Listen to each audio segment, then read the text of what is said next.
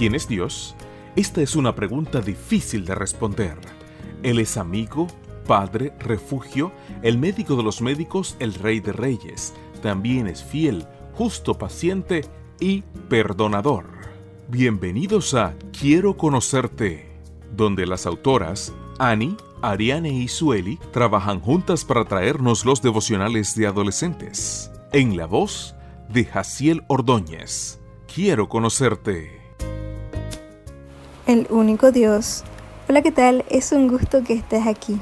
El texto bíblico para la meditación de hoy, 10 de febrero, se encuentra en Primera de Reyes 18:38 y dice así: En aquel momento el fuego del Señor cayó y quemó el holocausto, la leña y hasta las piedras y el polvo, y consumió el agua que había en la zanja.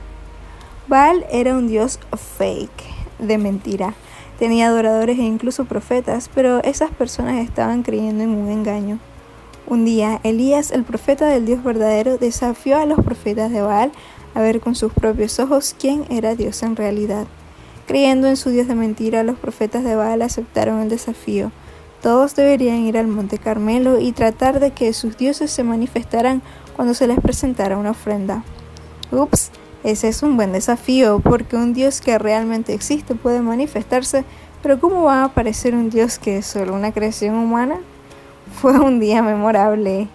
Los que creían en Baal oraban, gritaban, pateaban, lloraban y quien no existía obviamente no apareció. ¿Puedes contar con un Dios que no existe? Claro que no. Al final del día, Elías empapó un altar para que no quedaran dudas sobre el poder del Dios verdadero. Luego dijo: que hoy se sepa que tú eres el Dios. Entonces sucedió lo que se describe en el versículo que leíste. Dios se manifestó enviando fuego desde el cielo y quemando todo lo que había sobre ese altar del sacrificio. ¡Qué poder! Esto mostró quién era Baal, un dios falso que no podía escuchar ni responder a las oraciones, y demostró quién es Dios, aquel que tiene poder ilimitado. El Señor es el único Dios. Toda la creación revela su poder. Como hijos suyos tenemos el privilegio de servirlo y adorarlo.